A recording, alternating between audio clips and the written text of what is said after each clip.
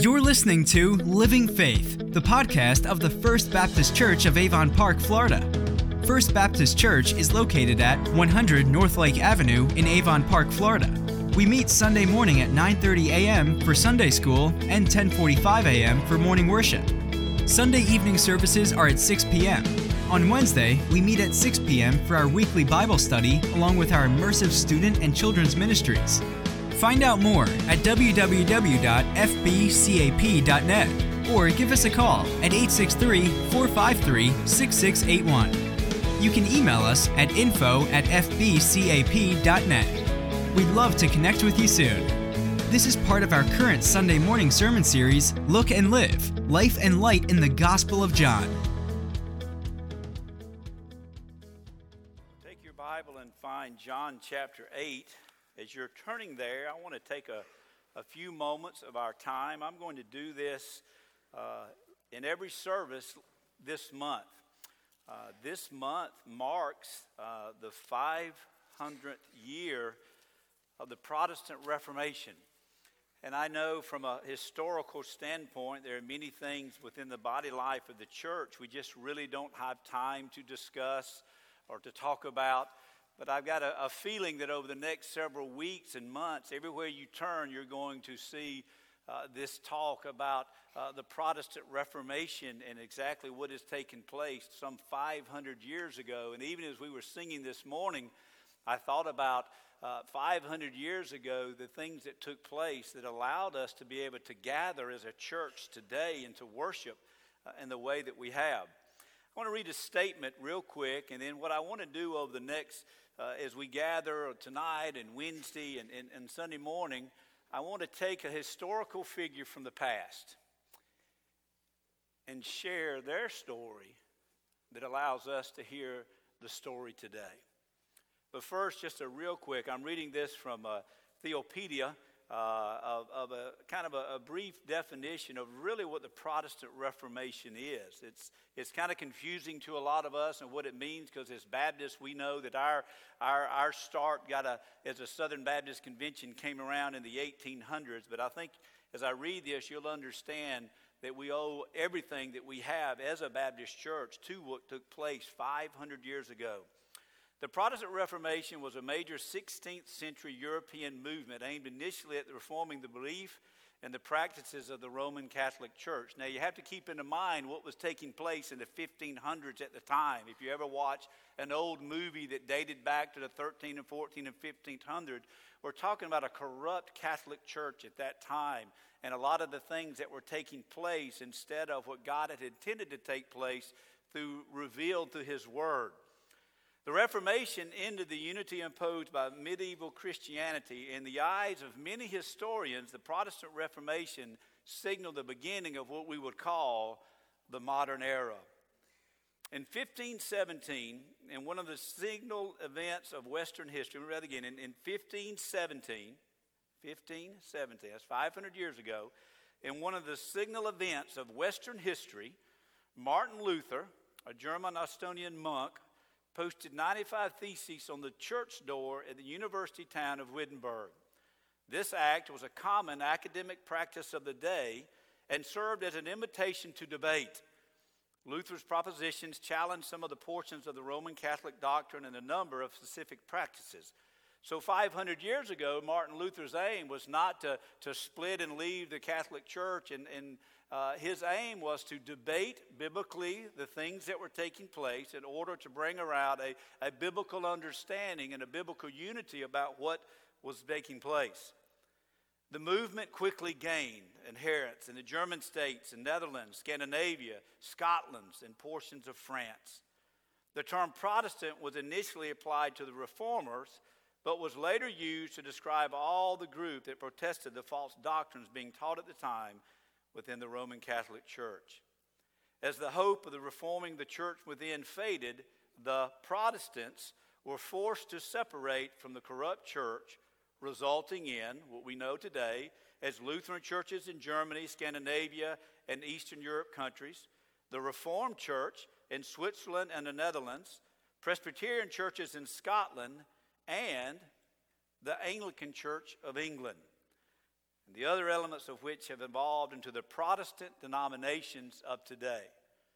And so why that is such a big deal and why I think it's something to be addressed at its 500th is that history would tell you between the Lutheran Church, Reformed Church, the Presbyterian Church, and the Anglican Church, all of the history of Protestant churches today are traced back through those elements. The First Baptist Church was 1609, and it was a separation of the Anglican Church and the Church of England.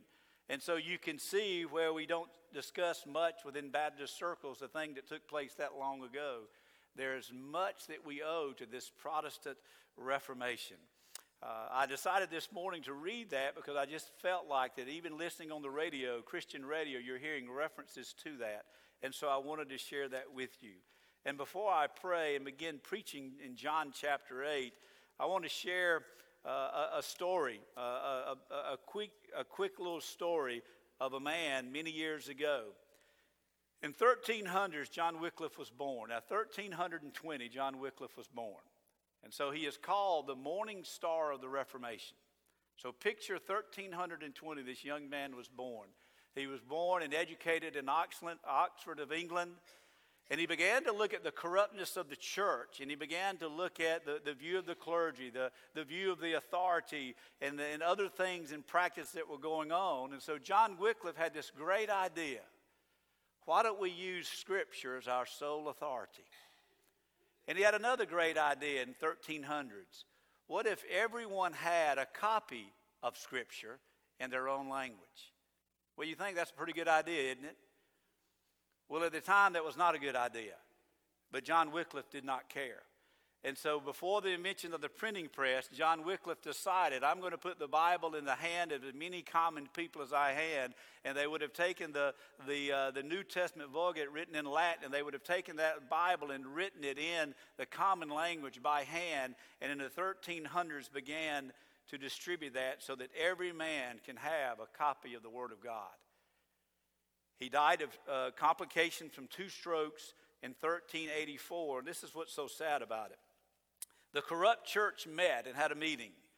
And in 1415, they decided that John Wycliffe was a heretic because his language and the Word of God was not to be put in everybody's hand. The Word of God should not be understood by the common man. That is what the church was for, to teach the Word of God and explain the Word of God to people. And so what they did, because can you imagine this business meeting? So because he had already died, they said, well, what are we going to do to this heretic? So they exhumed his body, they burned his bones, and they cast his ashes into the river Swift and condemned him a heretic. But you know what John Wycliffe is considered today? A hero. And so the history can teach us a lot. John Wycliffe is called the morning star of the Protestant Reformation. And we owe much to men and women that stood so that we can stand and sing and sit up under the Word of God today. Let's pray. Lord, we do thank you for so many that have come before us. And the Protestant Reformation and the fight for the Word and the fight for faith and the fight for the church, we are grateful for them. Lord God, I'm faithful for those that came after them in the 1600s and coming to our great country and starting these wonderful churches. I'm thankful for them. Lord, I'm thankful for the missionaries that have gone out and have shared the gospel at the ends of the earth. I'm thankful for godly grandparents. I'm thankful for the generations that have come before us here at our community. And Lord, I'm grateful for men and women of all history that were willing to stand on the Word of God. And so, yes, Lord, there's been much corruption in the church of then and even in the church today.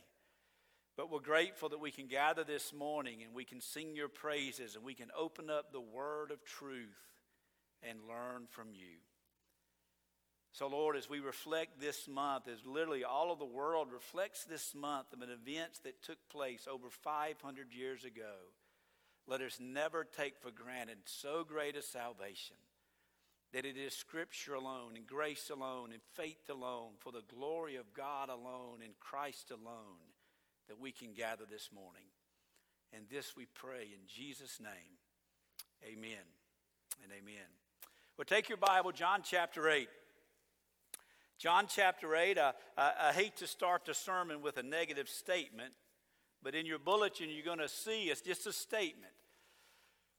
Some people have said that some of our earlier manuscripts do not have this passage of Scripture in it.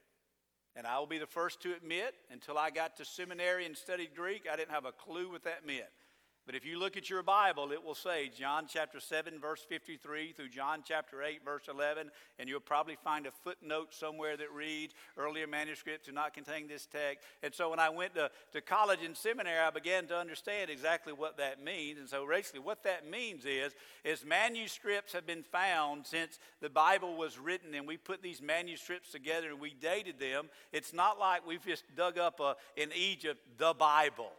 We have found manuscripts over centuries and come together and pieced together the wonderful Word of God. And so these Greek scholars and Bible scholars have determined that in some of the earlier manuscripts, meaning written closer to the time of Christ, that this passage of Scripture is not there, but yet it is found in most of our English Bibles. And so I treat it that it is there, and I am going to preach through it. If you want to study through that, that is fine.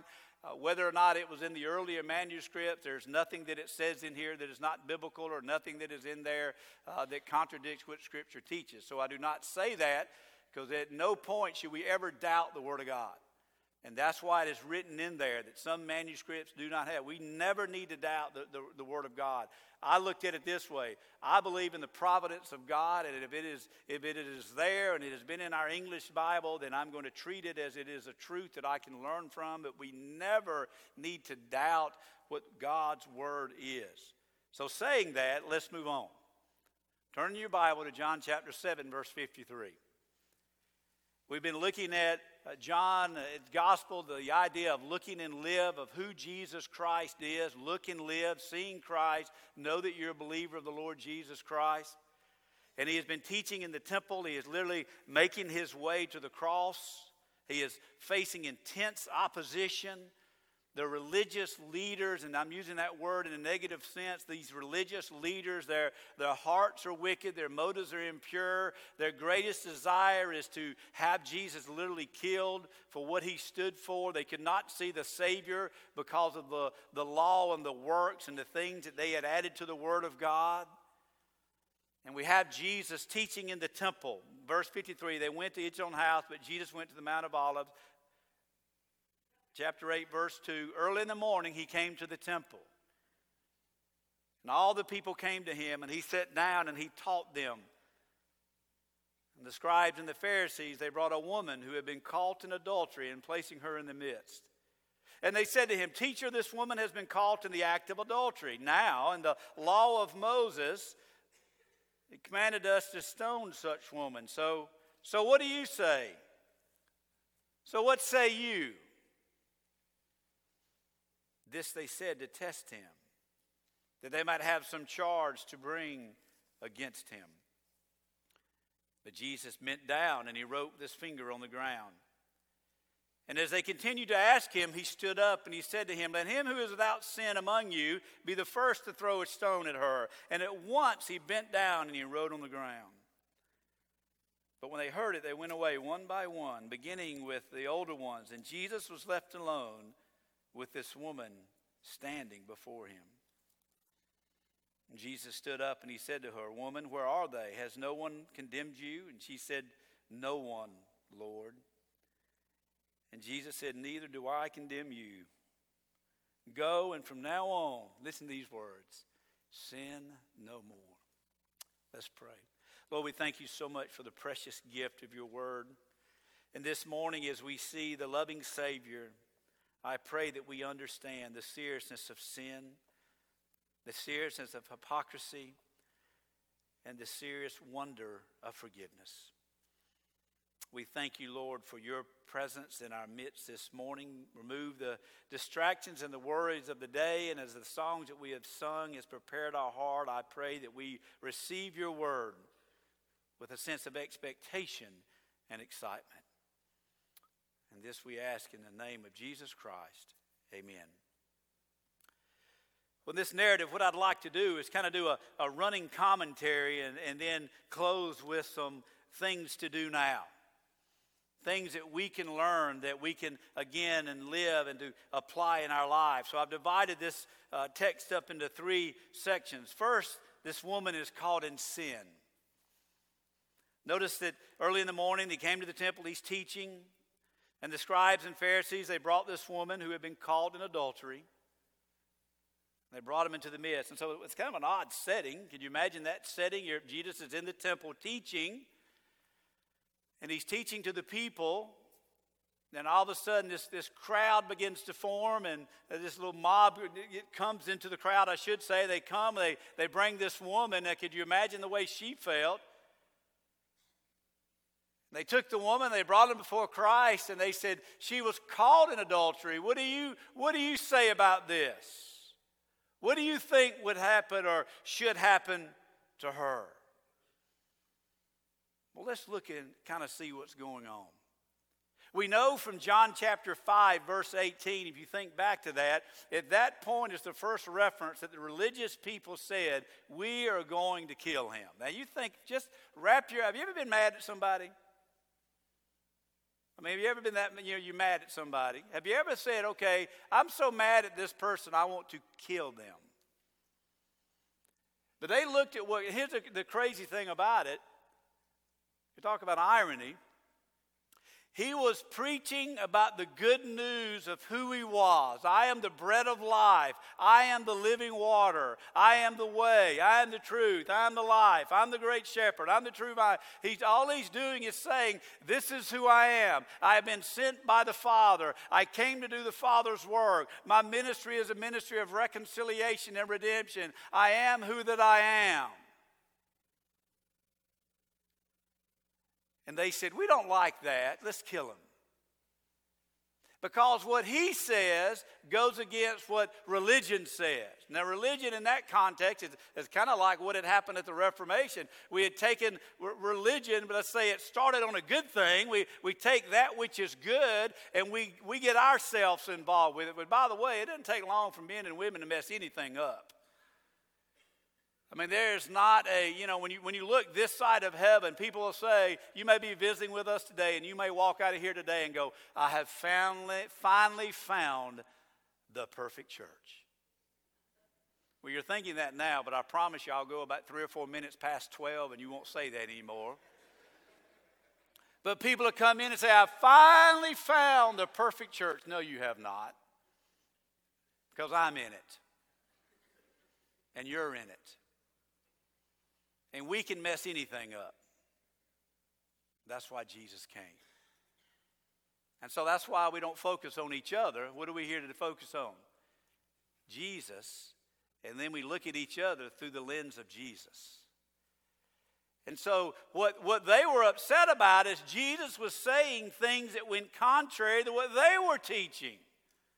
We are from Moses, and we're doing the work of Moses. How dare you say you are the Savior, and you came to do these things? And Jesus looked at him and says, listen, I am the better Moses. I am the greatest Moses. I have not come to abolish what Moses said. I came to fulfill what Moses said.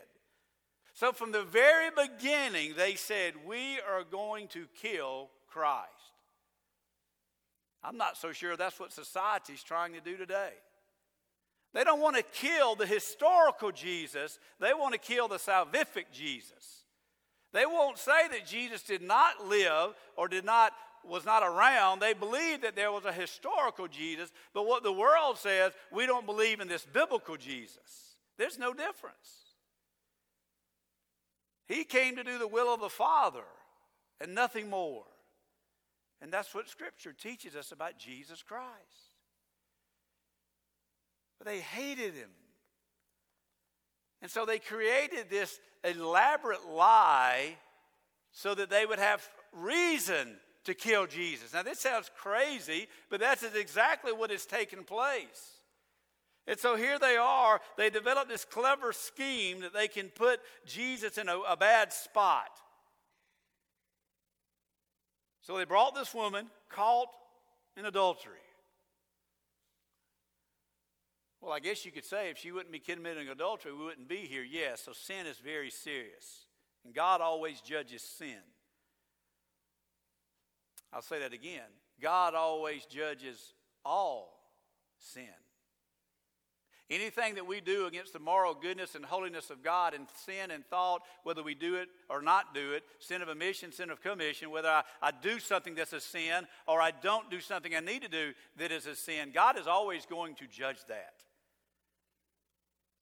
We look at big sins and we forget about little sins. Now, sins come with a price, and sometimes the price is that some of the greatest sins, I think, lived out in the body life of the church is the little sins.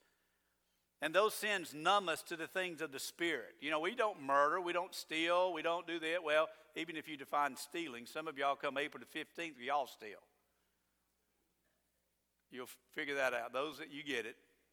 Stealing is taking anything that does not belong to you. But sometimes in the body life of a church or in Christian circles, it's the little sins that the devil uses the most. I call them numbing sins. We gossip, we talk about people, we have impure thoughts and motives nobody else knows but me and the Lord. But the devil uses those sins in our life, and it numbs us to the goodness and holiness and righteousness of God. And we get to a place in our life that we become numb to the Spirit and what the Spirit is telling us. And we have zero spiritual growth and zero holiness pouring forth of our life, but we're committing no sins out here, but we're just living this life of sin, and we become numb to the goodness and the things of the Lord. But sin, as always, comes with a great price. So yes, the woman was caught in sin. But that word caught means something. Now think about the elaborate scheme of these guys. Do you know that Jewish law says in Exodus chapter 20 and Leviticus chapter 20, they'll not commit adultery. Leviticus chapter 20, if you commit adultery, it is punishable by death. But here's the key. It has to be witnessed. I take it a step further. The law said it had to be witnessed. The act had to be witnessed. Not the assumption of the act itself. So play that through in your mind. It had to be seen. That's quite a plot, isn't it? We know that this woman is promiscuous in our community, in the Jewish community. Let's find a man. We're going to get a man that we know that is going to lure her into some situation, maybe by money, we don't know. We're going to lure this man in there. We're going to be hiding in the closet so we can see it. The man's not brought before them. The Levitical law said the man would have been brought before them. Where'd the man go? And so, yes, sins come with a great cost for this lady, but so they would have been in there. It would have been planned. It would have been staged. They would have been in the room. They would have seen the act going on. They would have busted out in the midst of all of that and said, here we go. For the only reason to take them to Jesus Christ to hear his opinion on. They put a lot of thought. This sin came with a lot of thought. Yes, she committed a sin, but they did as well.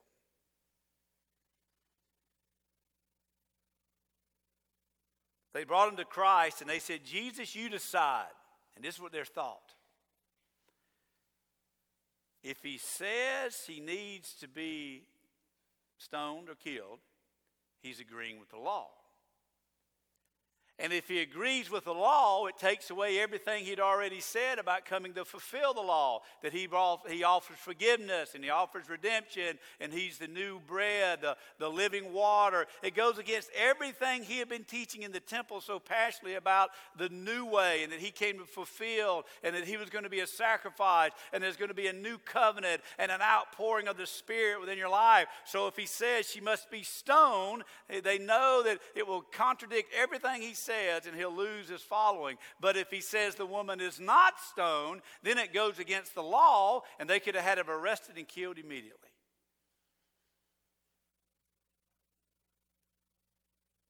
You ever tried to pull something over on God before? Usually never works out, does it? So that's a picture of what sin looks like. Look at verses 6 through 9. They said to test him. They brought him before the charge against him. And Jesus bent down and he wrote with his finger on the ground. And they continued to ask him. And he stood up and he said to them, let him that sin among you be the first to stone her. They once more he bent down and wrote on the ground, but Jesus heard it, and they went away one by one, beginning with the older ones, and Jesus was left alone with the woman before them. This second section, as we look at this running commentary, it shows the deceit of man's wicked heart. Now here's one of those things, no matter what you think, it doesn't matter. What was Jesus writing? We can't say that we know. Why can't we say that we know? It doesn't tell us. So we assume. I take notes and everything when I'm studying. I wrote in parentheses, I don't know what he said, but it must have been good. But what did he do? What was he writing? Let me point out some things to you. This is, I think the woman would have come in and probably would have been like pushed to the ground. Can you imagine being caught in adultery and brought in a public place and thrown down and said this woman was caught in adultery? I guarantee you she was laying on her face on the ground. What did Jesus do? He bent down. I think he wanted to look this woman in the face. Can you imagine that look?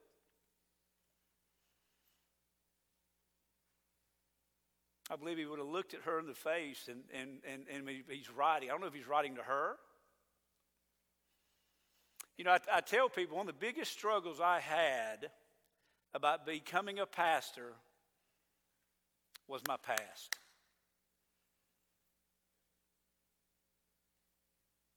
I remember sharing with, it's kind of intimidating when you have a person on the pulpit committee that's a judge. I won't give names out.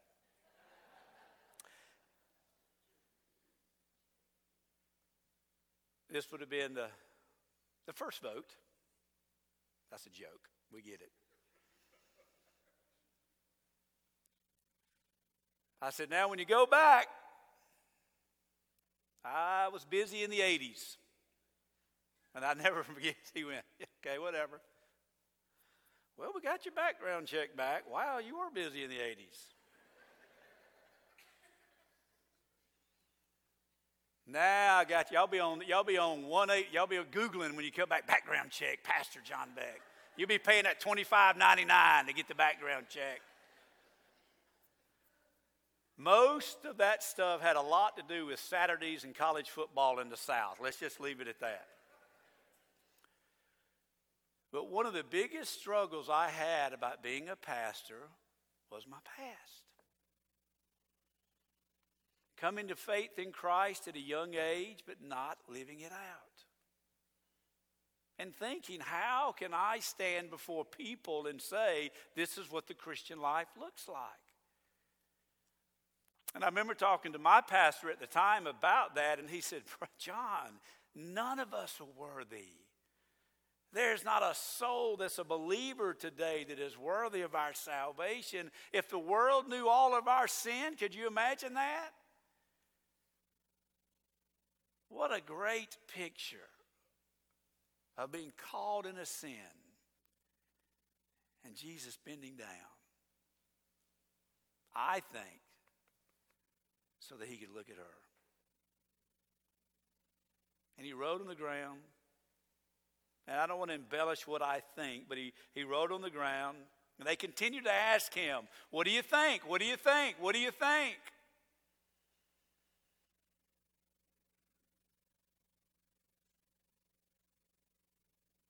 Let him who, and bent down with the finger ground, they continued to ask him, and then he stood up.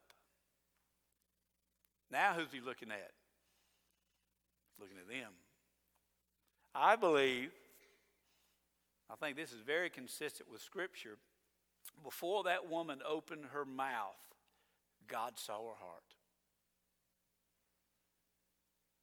He saw her heart. And in his providential God way, he knew that she was sorry. When he stood up, he saw their heart. And he knew they didn't. That they were never going to be sorry of anything they did before Christ.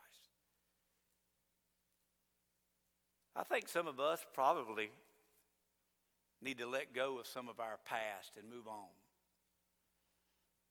Give it, remember the youth group days? Nail it to the cross. Bring the stone to the altar and leave it. And in the past I've made fun of that. I don't know why, I just make fun of emotional things because I guess in my life, in the youth group, I had the same guy nail the same nail 100 times. Quit nailing the nail and do something about it. Good gracious. I think some of us need to take some things to the cross and say, you know what, you have forgiven me. I'm the one that keeps going back to the cross. We keep nailing it back. Listen, none of us are worthy of our salvation. If you've repented of your sin, move on. Be thankful for grace.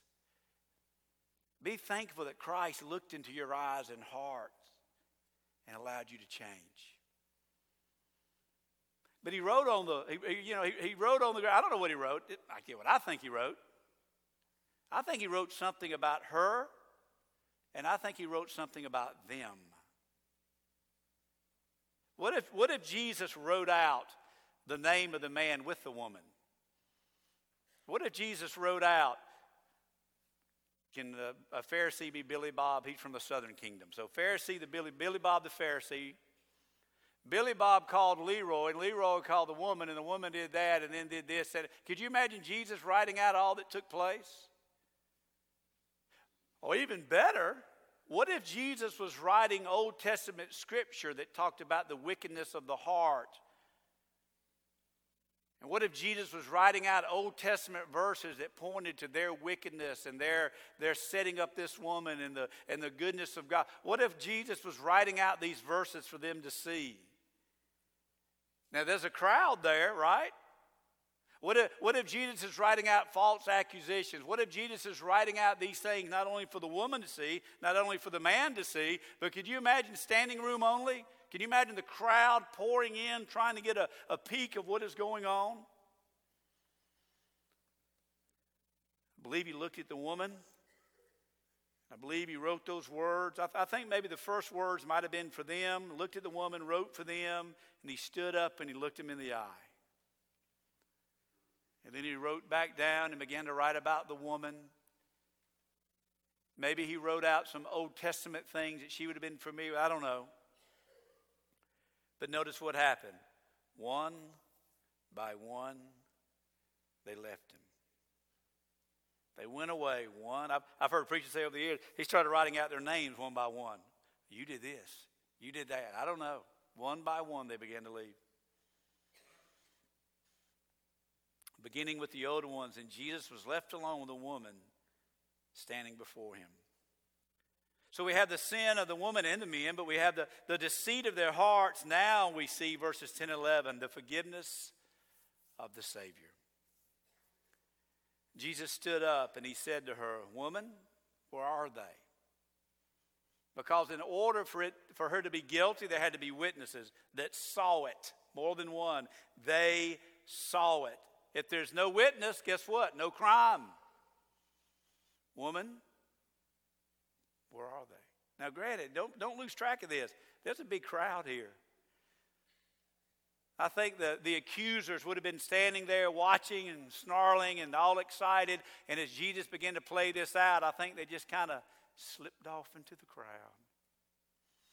And one by one, they backed their way out of the crowd. And the next thing you know, there's this crowd is still standing here. They're looking at Jesus and the woman, but all the accusers are gone. And they're looking up saying, well, if there's no accuser.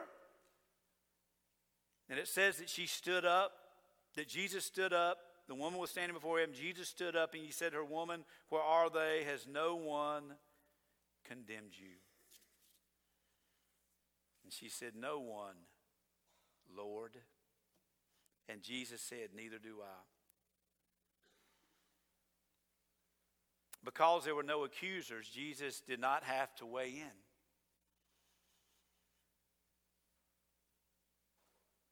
Can you imagine the meeting after that meeting? They went to Billy Bob the Pharisee's house. Well, that didn't work. No, it didn't work. You could say this, that this is a theme of history. This is the theme of the Bible. This is the theme of everything. Nothing stops what God is doing, ever. And even in the things of our life that look bad and wrong and we don't like, nothing stops the redemptive purpose of God. Where are they? Where are they to condemn you? They're not here, Lord. Jesus says, neither do I. The law came to condemn. The law cannot bring forgiveness. The law was you committed adultery. The law cannot forgive. Only Jesus can. Look at John 3:16 and following. It's such a great verse, but I think we need to continue to always read on. John 3:16, for God so loved the world that he gave his only Son, that whoever believes in him should not perish but have eternal life. For, verse 17, God did not send his Son into the world to condemn the world, but in order that the world might be saved through him. Whoever believes in him is not condemned, but whoever does not believe is condemned already. What does the law do? It points out that we are in need of a Savior. What does the law do today? It points out that we need redemption. So the woman was already condemned. Jesus didn't come to condemn. He came to forgive. Jesus, Christianity is not a religion of, the world said, oh, y'all hate people. Well, we shouldn't hate people. Christianity did not come and to condemn the world. The world is already condemned. Jesus Christ brings the offer of hope into an already condemned world. I guess that's a way, you think about it. Anybody that you come in contact with that has never believed on the Lord Jesus Christ, has never been born again. We're going to look at that tonight about assurance. If they have never been born again, they are condemned already. Already. She was condemned because the law condemned her. We're condemned without Christ because the law's already condemned us. We can't keep the law perfectly. Only Christ kept it perfectly. And now because we are his, we're clothed with his righteousness and our sins forgiven. Notice what he said.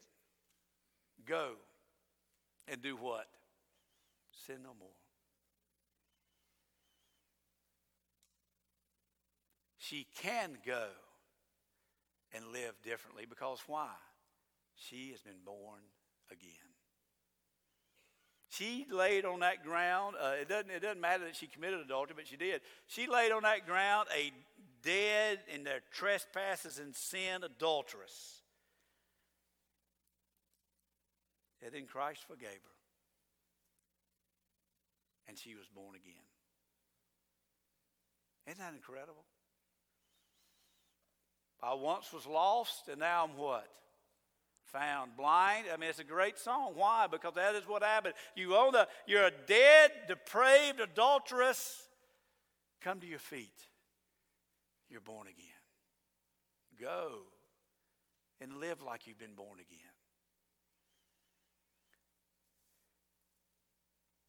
Go and sin no more. 4 closing thoughts as we bring the text to our heart this morning. 1, God is holy and just, and he must punish sin. He will punish sin. A child's definition of sin that spoke to me greatly. This is real deep and theological, and it's going to be hard for you to understand. Sin is anything God doesn't want us to do, and we do it anyway. That's pretty simple, isn't it? Sin is anything that God does not want me to do, and I do anyway. That is sin. Big sin, our little sins.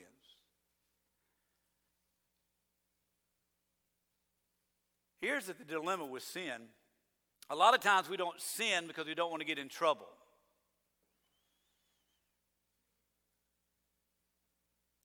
Instead, I don't want to sin because I love God and His holiness so much. What can I do and still have fun but not sin? I don't want to get into trouble.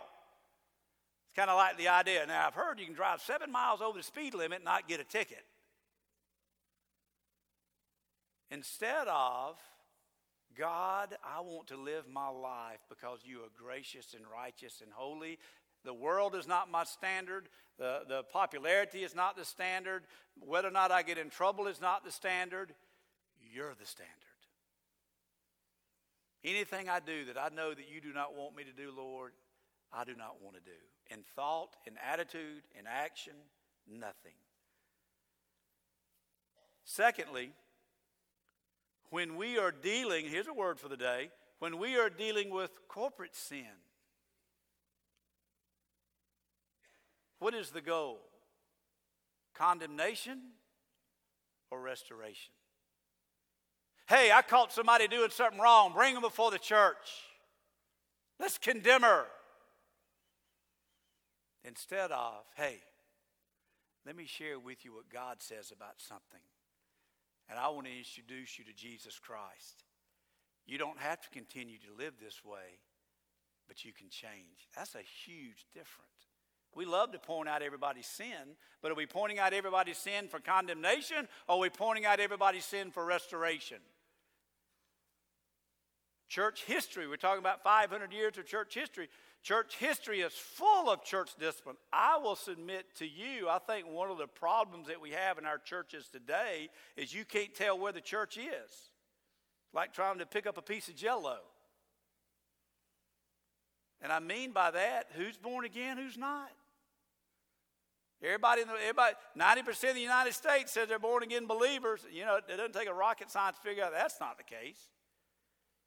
But many years ago, we got away from calling, and I use the same example over and over and over, Wendell Smith's great uncle down at Bear Creek Baptist Church back in the 1800s caught their cousin frolicking. And they brought him before the church, and guess what happened? The church voted him out of fellowship until he repented. Before we leave, I've got a list of people I know frolicked yesterday. Most of them are Gator fans because you were nervous about Vanderbilt. I got a list right here. We're going to bring you up one at a time. Could you imagine what would happen? Now, the world has taken that which was good and turned it into condemnation instead of restoration. But imagine this place. Not this place. Imagine the perfect place to where a brother or sister gets away from the Lord and just kind of gets sidetracked, and a brother could come up to them and say, now, John, reel it in a little bit. You're acting more like you than like Jesus. But you did it because you loved them. That we point out the error of our way. We're standing on truth in our society, but we're not using social media to be sarcastic and make fun of people that don't believe like us. That's a great idea. Yes, we need to say this is right and this is wrong. This is what God says. This is what God does not say. Here's how we need to live our life. But we're not condemning people because of it. We're pointing out sin, but the issue is not condemnation. We want them to see the errors of our ways so that there can be restoration. Yes, she committed adultery. Yes, she was guilty. But Jesus forgave her and restored her. That needs to be lived out more. We need to stand on truth. We need to know truth. We need to live truth out. But we not to be so quick to condemn, but lovingly share the truth so that we can be agents of reconciliation. So God is holy and must punish sin. Secondly, when dealing with personal and corporate sin, condemnation should not be our goal, but redemption. Number 3, Jesus knows our hearts, thoughts, and motives. Therefore, our true heart, our true thoughts, our true motives are always bare before Christ. There's two ways to look at that. One, you can't hide from God. So quit. This facade is not working because he knows the motive of your heart. But there's also a different way. He knows your heart, and he knows when you're trying.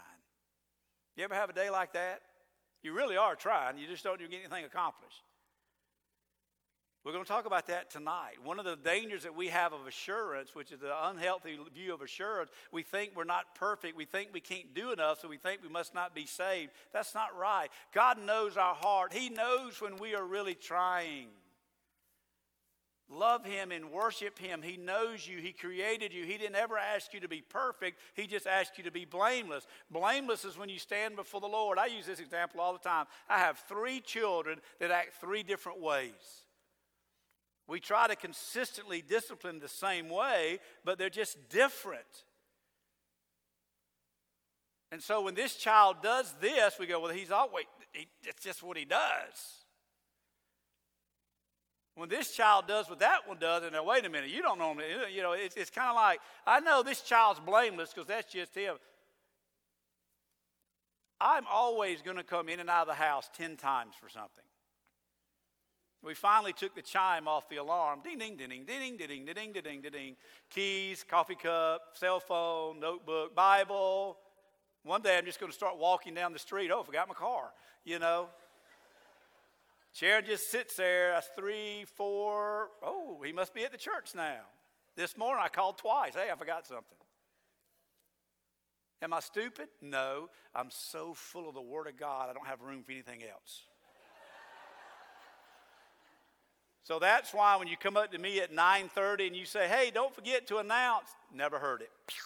Gone. Boom. Don't forget I've got surgery tomorrow.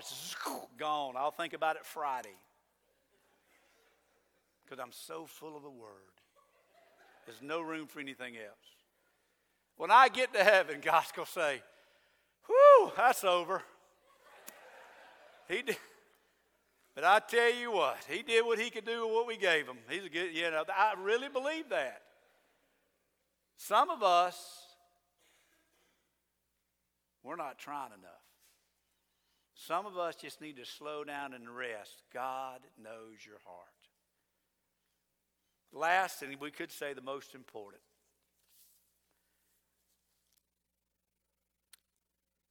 Jesus Christ is where justice and mercy meet. Justice is doing what you do because someone has done something against the law. Justice, when someone goes to hell, God is a just God when they go there. Because they'd never repent of their sin and place their faith in Christ. Everything that God allows and does is just, meaning he can do it because he's God. When you get a speeding ticket and you are over 7 miles an hour, but someone told you can go 7 miles an hour and they still give you a ticket for going 7 miles an hour, they are just because you went over.